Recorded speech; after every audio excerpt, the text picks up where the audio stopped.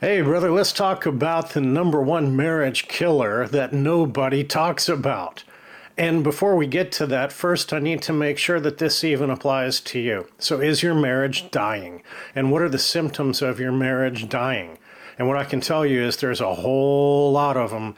But when you look at your wife and she's losing weight, she's going to the gym, she's wearing cuter clothes, she's getting her nails done when she hasn't in a long time, she's getting her hair done, she's spending a lot of time on her phone, she's locking you out of her phone, she's going out with her friends, she's shutting down, all of these things are symptoms. And when we look at these symptoms, there's actually symptoms that kind of precede those.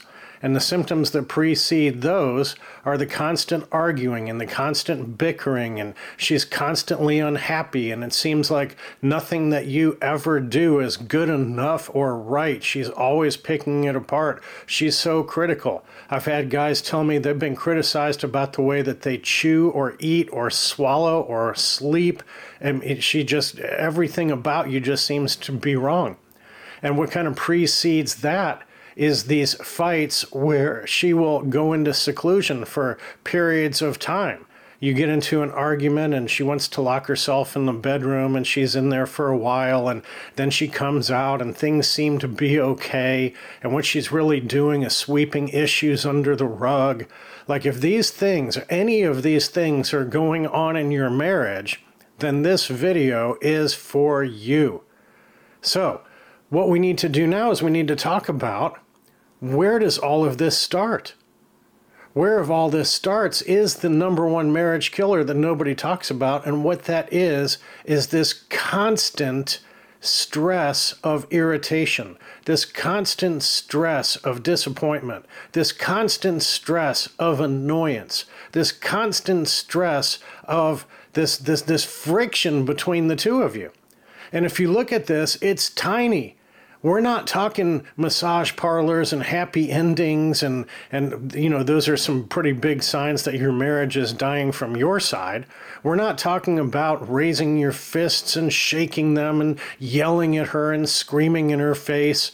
Like, all of those things we know are part of the symptoms that we just talked about. But what we're talking about is these tiny little annoyances. Like, you're trying to get in the bathroom and she's in your way. And there's just this, she's always in my way. And the same thing with her, you can see it in her. And you're in the kitchen and you're trying to cook together and you're always in each other's way. And she wants to do things, and the things she wants to do are annoying and irritating and disappointing to you.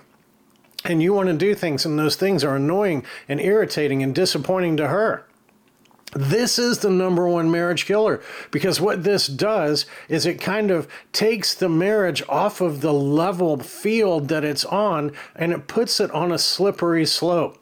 Because once you get the idea in your head that somebody is a constant annoyance, a constant irritation, a constant disappointment, a constant impediment to the things that you want to do inside your life, day to day, moment by moment, hour by hour, what you're going to see is that the energy that you give off and the vibe that you give off is, I just don't like you very much. I'm saying I love you, and I'm acting like a husband, and I'm not cheating on you, and I'm helping you around the house, and I'm trying to help you with the kids.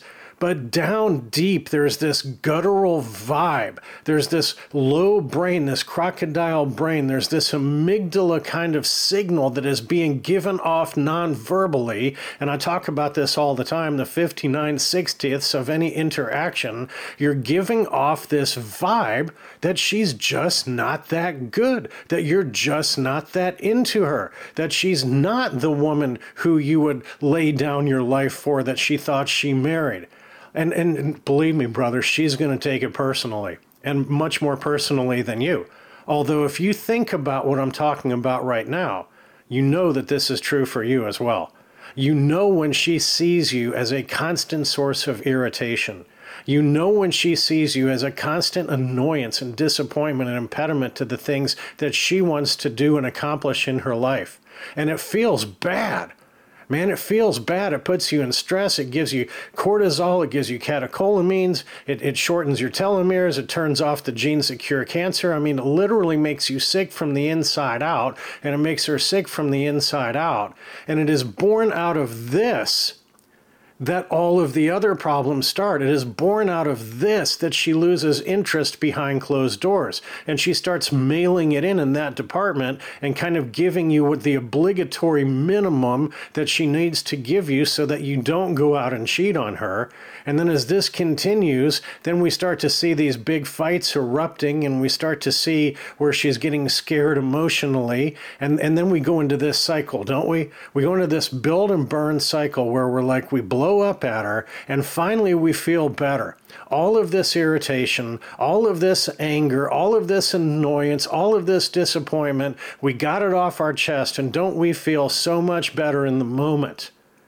And then we literally see like this garage door come down in front of her face during that conversation as we're feeling good, as we're speaking our truth, as we're letting her have it, as we're letting go of all of this pent-up rage and anger and irritation. And as that garage door comes down in front of her face, we know that we just broke something more deeply that may or may not ever heal. That in any case is going to be a week or two before it heals. That she's going to be a shell of herself. That we may as well figure on not getting any of our needs met behind closed doors, at least for a week or two, because we've hurt her deeply or we've scared her deeply. And inside of that space, this is where we start taking major steps towards this marriage dying. All of this comes from this number one marriage killer that nobody talks about. It's these all day, everyday irritations. So then the question becomes, brother, what do you do about it? Well, what I'm going to tell you is that if you have those symptoms of a dying marriage, if she is getting more fit, losing weight, dressing cuter, and you know it's not for you, if she's taking longer and longer to get the kids back or to get back from taking the kids to school, chances are there's a single dad up there that she wants to look good for, that she's hanging around and talking to and flirting with. Or if she's always at the gym and trying to get in the best shape, chances are if she's not happy with you, brother, that she's doing that to attract another man. Maybe she has met him and maybe she hasn't. If you are in a place where your needs are so being strangled behind closed doors and you find yourself tempted to look at pornography or to go to massage parlors or those kinds of things, if your wife is actively threatening about separation or divorce, what you should do about it is you should hire a coach, because you have a very short window. Women are always 6 months ahead of what they tell their husband regarding separation and divorce. And if you're seeing these signs, you could get hit any day with an emotional affair, a physical affair, a request for separation, or a request for divorce. You should not pass go or collect $200. You should go directly and hire the coach who you resonate with best so that you can get the help that you need, because in that moment, everything you do becomes critical. And if you start making big mistakes, it's over. So go get help, because right now, if you're watching this video and this resonates, right now, what I'm going to tell you is there is time to fix this. We've helped over 2,500 men in your exact spot to fix this. But what if you're not at that point? What if you're just at the point where you found this channel because you're looking at the have-it-all marriage? You're an entrepreneur, you're hitting it out of the park financially, you're providing the life that she wants, and there's just this constant irritation, this constant annoyance, and it's starting to lead to anger and bickering and arguments. Well, what I can tell you, brother, is that you must become accomplished in two things that the Bible tells you to be accomplished at. And those are forgiveness and no judgment. If you can learn to not judge your wife, and you can learn to forgive her in a split second, in a nanosecond, in a thousandth of a second, you can constantly look at her behavior and either forgive it or not judge it, or maybe empathize with it and understand that she's just being her. She's just trying to get along. She's just trying to get through this life. Well, what's going to happen is when you bump into each other in the kitchen, you start to look at what's good about bumping into her. How about the fact that she's even there, brother? How about let's just be grateful for the fact that she's there to bump into? She's not sick. She's not in the hospital. She's not dying. She hasn't died. She hasn't left you. Like, she's right there with you. This is the woman who years ago, like, you would have done anything. Just if she sneezed, you'd be running to get her a box of tissues because you just love her and want to serve her and want her to be comfortable and feel better and feel happy. And then we get into this space where that newness and that novelty wears off, and now she's an irritation and she's an annoyance. And when she literally does have a really bad cold and a bad headache and it's pounding and she asks you for a box of tissues, you're like, get it yourself. And maybe you don't tell her that, but it goes through your head and it's all over your face and it's in the nonverbal energy. You know, she's sick and her head is throbbing and she can't get out of bed and she needs tissues and she asks for the tissues, and what's going through your head? Well, how about when I needed my needs met last week before you were sick and you told me to take care of it myself? How about you take care of this yourself? Dude, if you can just learn to forgive, if you can just learn to not judge, if you can just learn that, yes, she is a broken, fallen sinner and she is going to disappoint you every day of your life.